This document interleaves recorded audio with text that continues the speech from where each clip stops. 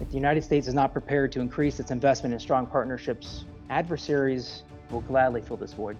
Communicate, cooperate, and collaborate with your embassy colleagues. And what we're all trying to do is coordinate sort of our skills and resources and mandates to implement sort of the President's national security strategy.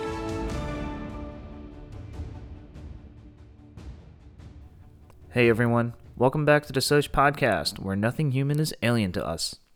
I'm your producer, Captain Haziano, an instructor with the Social Sciences Department at West Point. For this episode, we're pleased to bring you a conversation featuring two practitioners of U.S. foreign policy, Major Tom Dearnforth, a U.S. Army Foreign Area Officer, and Dr. Ann Bennett, a Foreign Service Officer from the U.S. State Department who is currently on the faculty at Soch.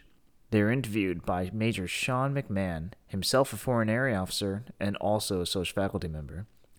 Just a quick word of caution. Due to some technical difficulties, we had to re-record certain portions of the podcast. As a result, you might notice some discrepancies in the audio quality here and there. We hope that these aren't too distracting for you. Alright then, without further ado, here's the episode. I'm Sean McMahon, an assistant professor in the Department of Social Sciences here at West Point.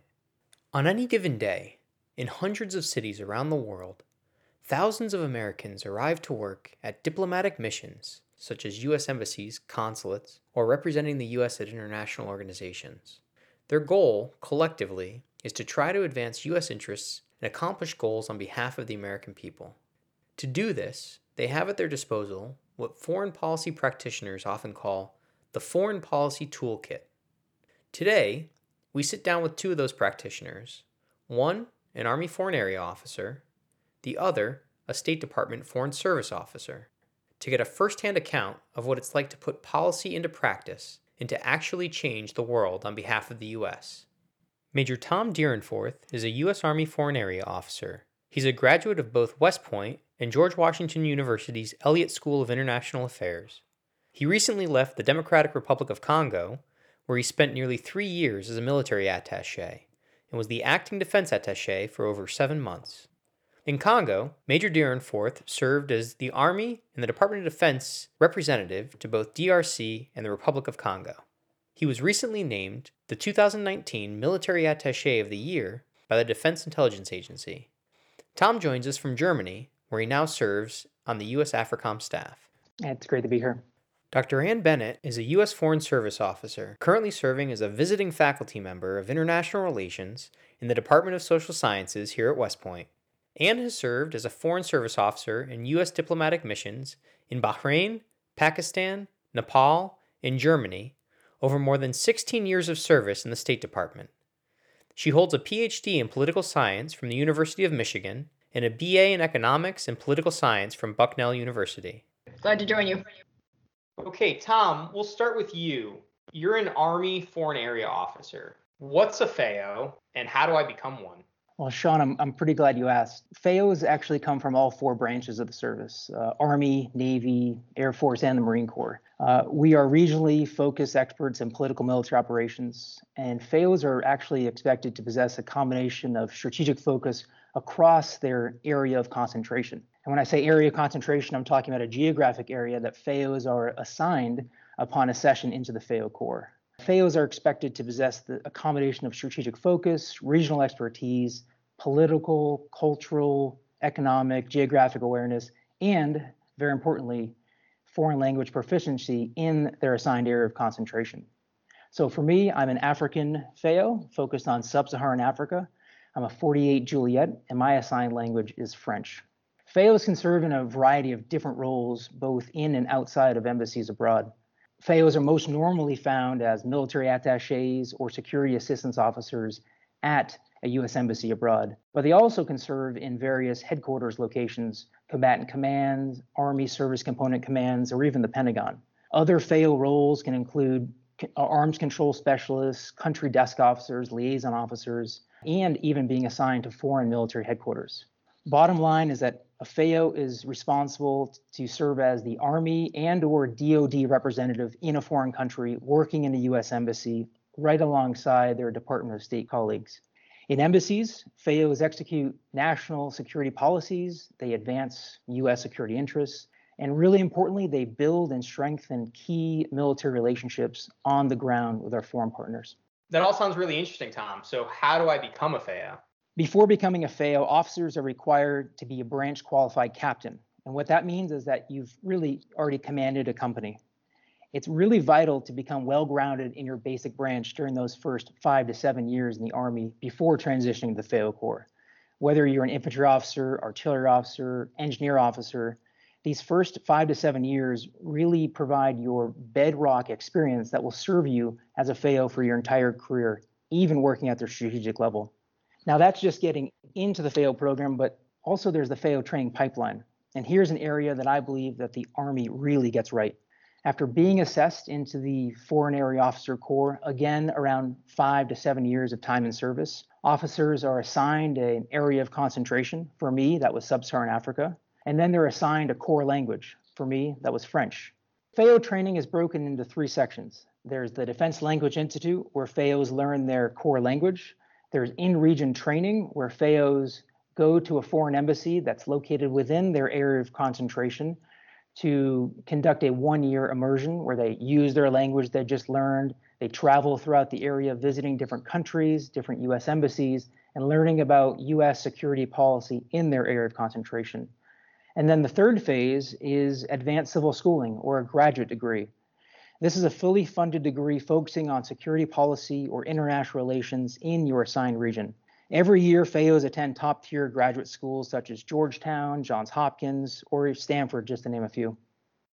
So if you're the type of cadet that likes to learn a foreign language, likes to travel abroad, is interested in living in a foreign country and advancing U.S. security policy, consider being a foreign area officer.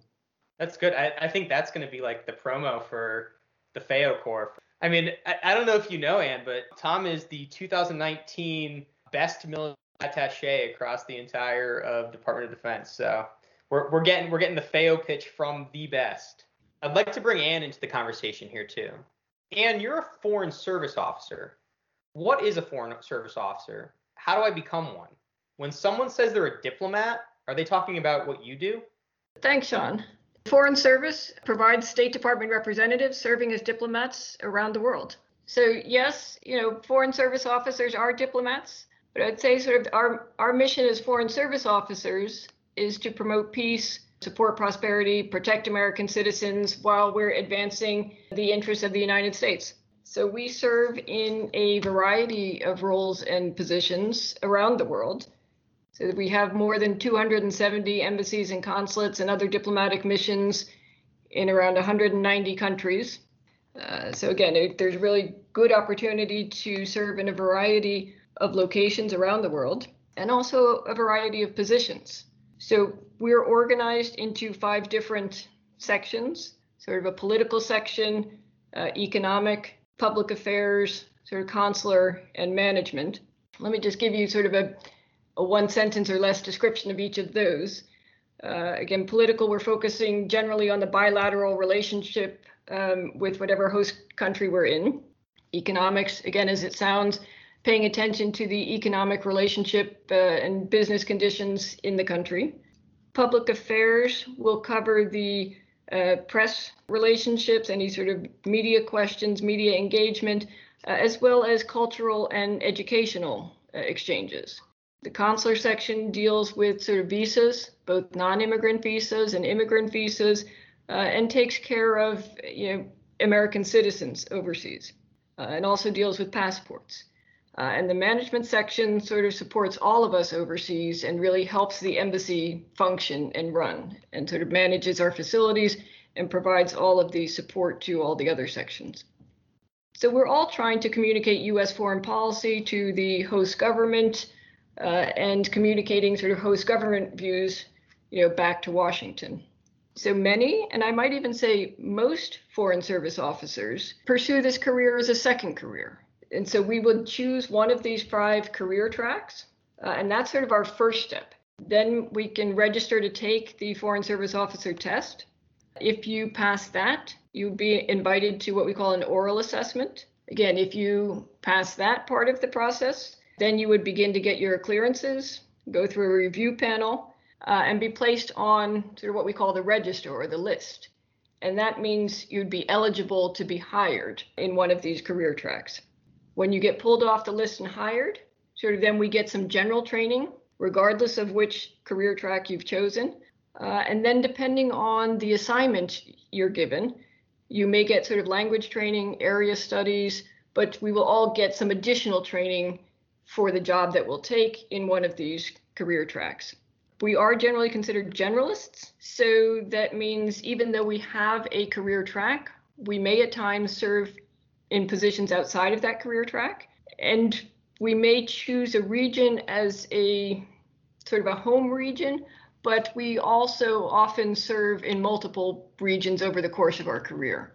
So, unlike the FAO program, which really sort of gives you a stronger focus, we are more designed to be generalist and serve wherever, both in terms of the area of responsibility and in terms of the region. So if you're the type of person who's looking for a career change or looking to have an impact on the world, foreign service might be a good career opportunity for you to pursue. Awesome. So we got the official party lines out of the way. Thank you both for that. And when you hear the phrase foreign policy toolkit, what does that mean to you? What does it look like to do diplomacy on behalf of the United States? So Sean, while the State Department sort of leads or runs the embassy, we're definitely not the only department that's serving overseas. So when I think of the foreign policy toolkit, to me that includes sort of the personnel and resources from all of our department and agencies that play a role in foreign policy. So for example, we also have some attachés from the Department of Treasury, from Commerce, sometimes from Agriculture, with FBI, with our legal attachés, so among others. Again, not all of these other agencies will be posted at every embassy or consulate. Often they'll have regional responsibilities. But the general toolkit, again, can reach out to these other departments that may be posted overseas. And at times we can reach back to Washington for other expertise and resources.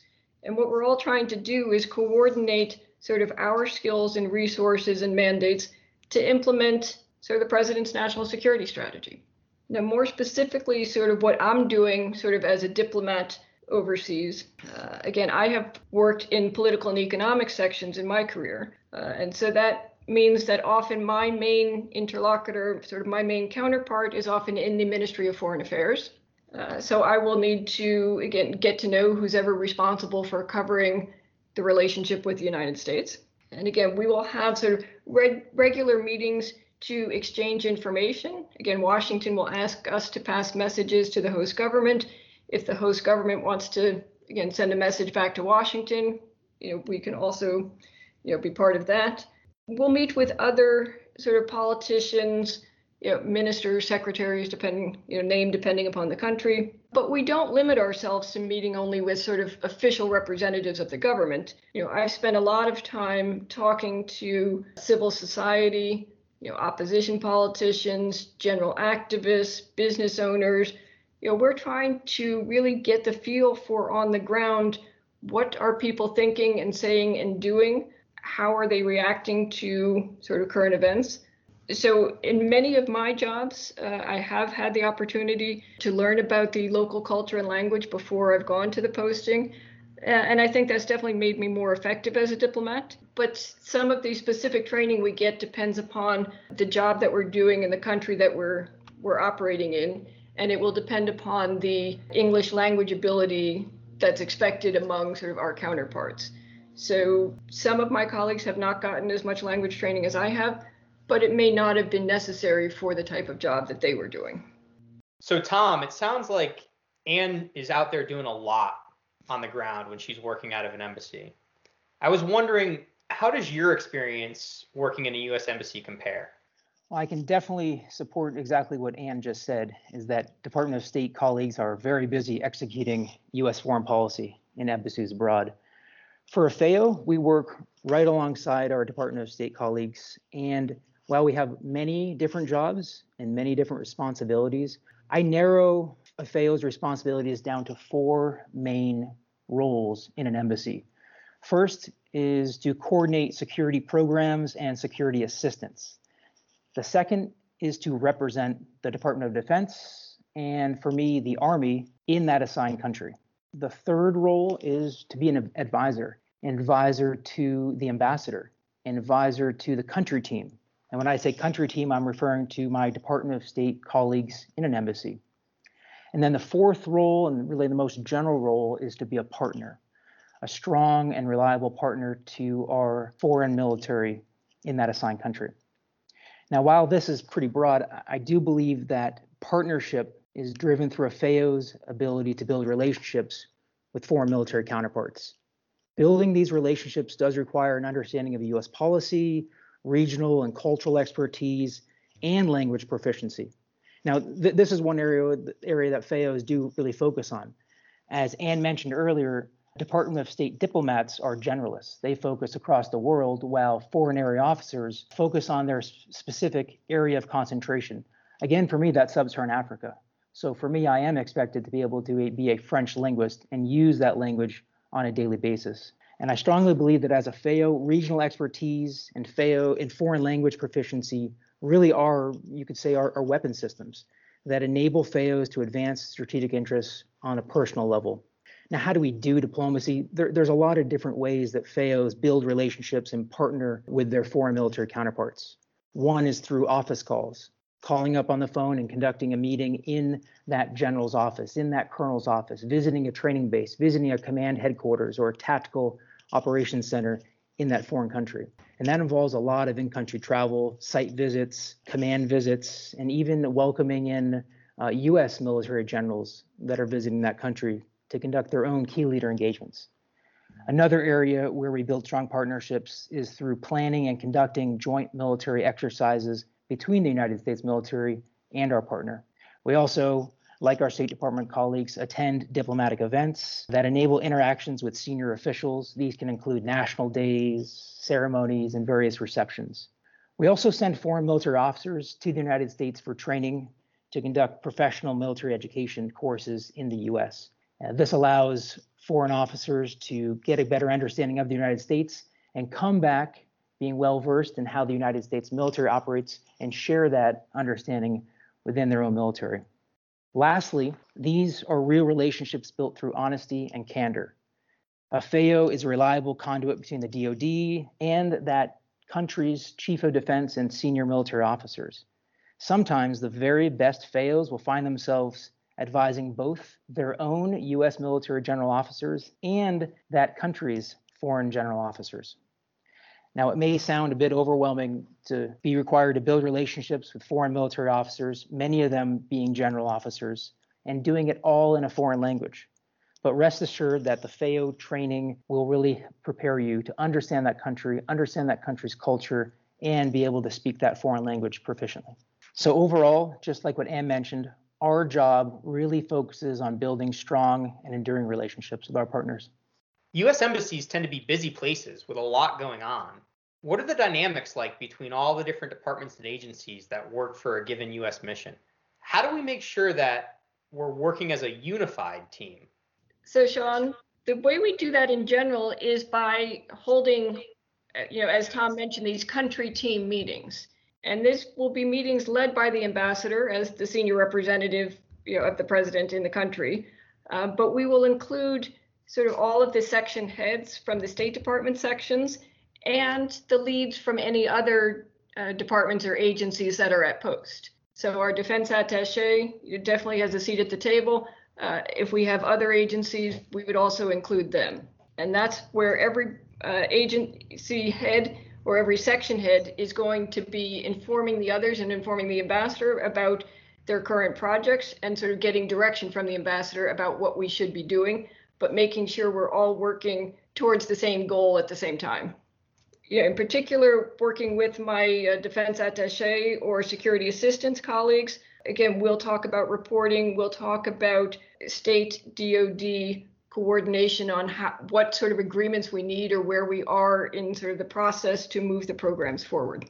Yeah, I very much agree with Anne on this point. I've had a chance to observe a lot of great coordination between Department of State and Department of Defense personnel in our embassies. And an area where state and defense work quite well together is implementing various security assistance programs. One program in particular that has demonstrated superb return on investment is the International Military and Education Training Program, otherwise known as IMET.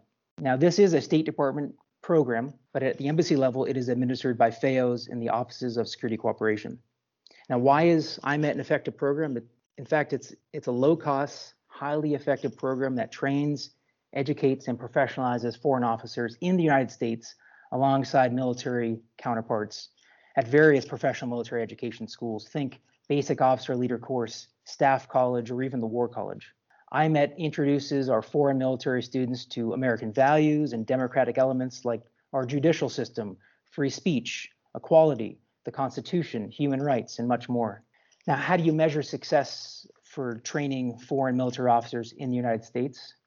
Well, today, the IMET program accounts for over 4,000 graduates that are current or former heads of state, ministers of defense, chiefs of defense, or other general level officers in their foreign countries. Thanks to IMET, these well-placed graduates all speak English fluently, understand the U.S. military and American values, and support mutual security objectives that strengthen strategic ties between nations.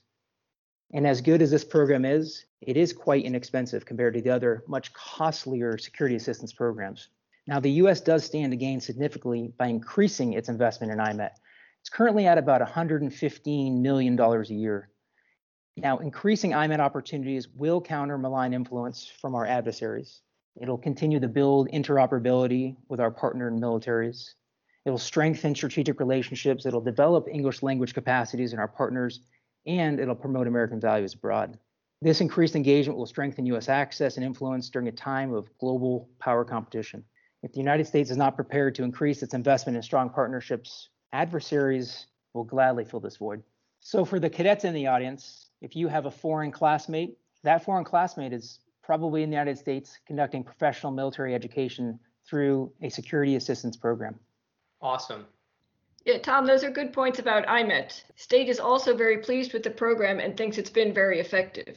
The security assistance programs that are managed by the Department of State are really there to advance U.S. national security by ensuring stronger and more capable allies and partners who can more effectively partner with us in coalition operations, counterterrorism missions, and take on a greater share of the burden of meeting shared security challenges. Just this, going through this process, I love it because it's just the great example of the interagency process of Maine State loving to do wordsmithing and all that stuff. It's good times. I'm sure when everything goes right, it's very satisfying. We all know that that's often easier said than done, though. What are some of the main challenges a diplomat or a member of a U.S. country team has to overcome when accomplishing these missions? How can you overcome these challenges? Well, you would think that living abroad, sometimes in a very austere location, speaking a foreign language every day, and really living in the middle of a foreign culture on a permanent basis, that would be challenging enough. And that would offer the most challenging aspect of your daily life. But for me, my belief on this question is that it really comes down to communication. Communication and being a good communicator really is the most important part about being a successful FAO and being a successful diplomat abroad. And communication also includes your bosses. As a FAO, there are numerous bosses that you're going to need to report to. Bosses can include the U.S. ambassador within that embassy where you work. A separate boss can be the combatant commander responsible for the country that you're located in that geographic area. A separate boss could be located at the Pentagon or at an Army headquarters. And no matter who your boss is, communication is key for a FAO. You must continually keep all bosses informed, and it's your job to keep all bosses happy. To promote good communication within the embassy, it's imperative to have a cooperative approach with your embassy colleagues. For me, as a military attaché, I would touch base with the embassy's political and economic offices on a daily basis, and sometimes more often than that. Now, bureaucratic barriers can limit collaboration at higher levels, but within an embassy country team, your office is right next to that political chief or that economic chief, or even the deputy chief of mission and the ambassador themselves. And you can really eliminate these bureaucratic barriers by establishing these open lines of communication. So overall, communicate, cooperate, and collaborate with your embassy colleagues. So Tom, I absolutely agree on the need to communicate regularly. I also was meeting on an at least daily basis with the defense attaché and the head of Office of Military Cooperation. But I want to point out sometimes our challenges are not just sort of internal to US government, but there may also be sort of external challenges just at the host country where we are, whether it's unrest or instability that may limit our ability to get out and about, or other sort of political differences of opinion. But again, communication is how we help overcome some of those challenges. So it sounds like we've talked a lot about the importance of relationships, cooperation, communication, being out there in the field, working with local partners. Across all of that, what are some of the most satisfying experiences that you've had? What jumps to your mind first and foremost when you think about why you love your job? Well, Sean, after 30 months living and working in both the Democratic Republic of Congo and the Republic of Congo, I have numerous experiences, both positive and more challenging. I'd say the most satisfying experience for me occurred late in 2018. I had the opportunity to negotiate a bilateral technical arrangement between AFRICOM and the Republic of Congo Ministry of Defense and Chief of Defense. So the situation was that the Democratic Republic of Congo across the river was on the eve of a highly contested election where there was expected to be violence and unrest in the city of Kinshasa and throughout the country. I had the opportunity to cross the river from where I was living in Kinshasa by boat over to the other country of accreditation, Brazzaville in the Republic of Congo. And my task was to go meet with the Minister of Defense, the Chief of Defense, and their respective staffs, and spend a week negotiating a technical arrangement between the US AFRICOM and between their countries that would allow for US troops to enter Republic of Congo in case of emergency, where they could stage and then later deploy to conduct operations across the river in Kinshasa in the Democratic Republic of Congo to protect American citizens if unrest got to a certain level. So the last week of December 2018, I was able to conduct a whole week of negotiations in French, site visits, and various other meetings in coordination between AFRICOM, the Republic of Congo, the U.S. Embassy, both in Brazzaville and Kinshasa. And at the end of that week of negotiations, we had a formalized, signed agreement between U.S. AFRICOM and the Republic of Congo that did allow for U.S. forces to come in without a passport, with weapons, in order to stage and then later deploy to protect U.S. citizens. Thankfully, we never had to use that technical arrangement. The 2018 election in Kinshasa, DRC, went smoothly, and Congo had its first peaceful transition of power in its history since its independence in 1960. So this is what FAOs do. FAOs react to crises or potential crises in foreign countries. And oftentimes they need to use their foreign language proficiency. They need to meet with senior political or military officers and really get the job done one way or another to protect American citizens and advance U.S. interests. That's really interesting stuff, Tom. Really, really unique times that you got to be a part of. And I'm sure you have tons of similar experiences. Yeah, so every post, every embassy or consulate I've been at has had its own set of challenges, and sometimes internal, as I said, and other times external. But yeah, we're trying to problem solve, and we're trying to communicate back to Washington so that our decision makers here have the most up-to-date and accurate information as they're formulating policy. And I would say when I was in Kathmandu, again, it was a time just after the Civil War where the country was trying to move towards democratization, move towards becoming a more federal country from a unitary country. And the embassy was very involved in trying to help put things on a peaceful path forward. And again, there was a lot of uncertainty, a lot of lack of knowledge about how things were actually going to proceed. So we were actually very engaged in trying to sort of let others know where things stood and help the Nepalese run a successful sort of democratic election and help put them in position to write a new constitution. And so I think, again, transitions are difficult and messy, but I think we played a productive role and contributed to some of the success of their transition. That's really interesting stuff. So for either of you, as we look forward, what do you think might be some of the challenges and opportunities that U.S. Embassy country teams might face in the future? Well, Sean, I think for FAOs in particular, I think that a major challenge for us is priorities. Remember that FAOs are the face of DoD with our foreign partners. But as priorities change, so too can FAO billets and positions.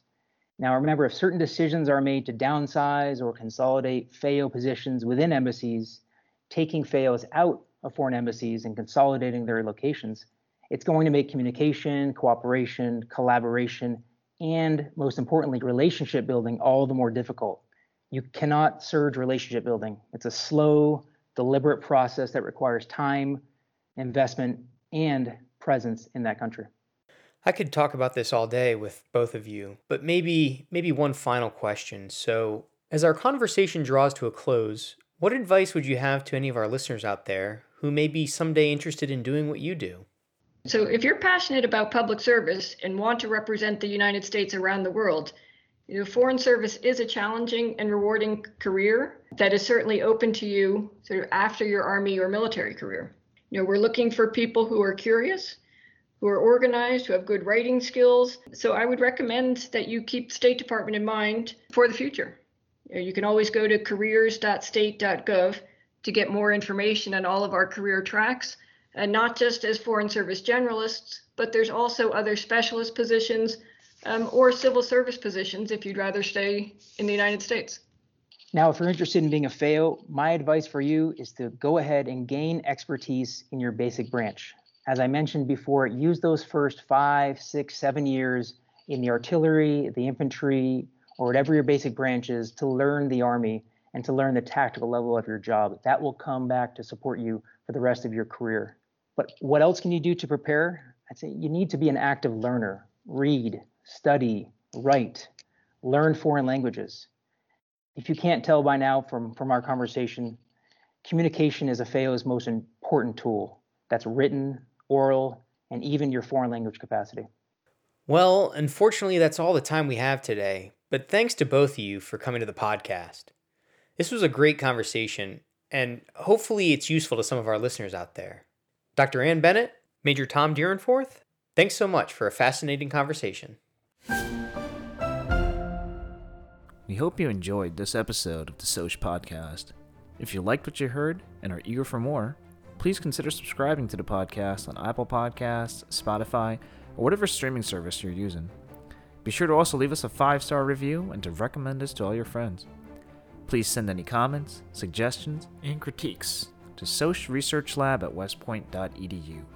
That's SOSH Research Lab at westpoint.edu.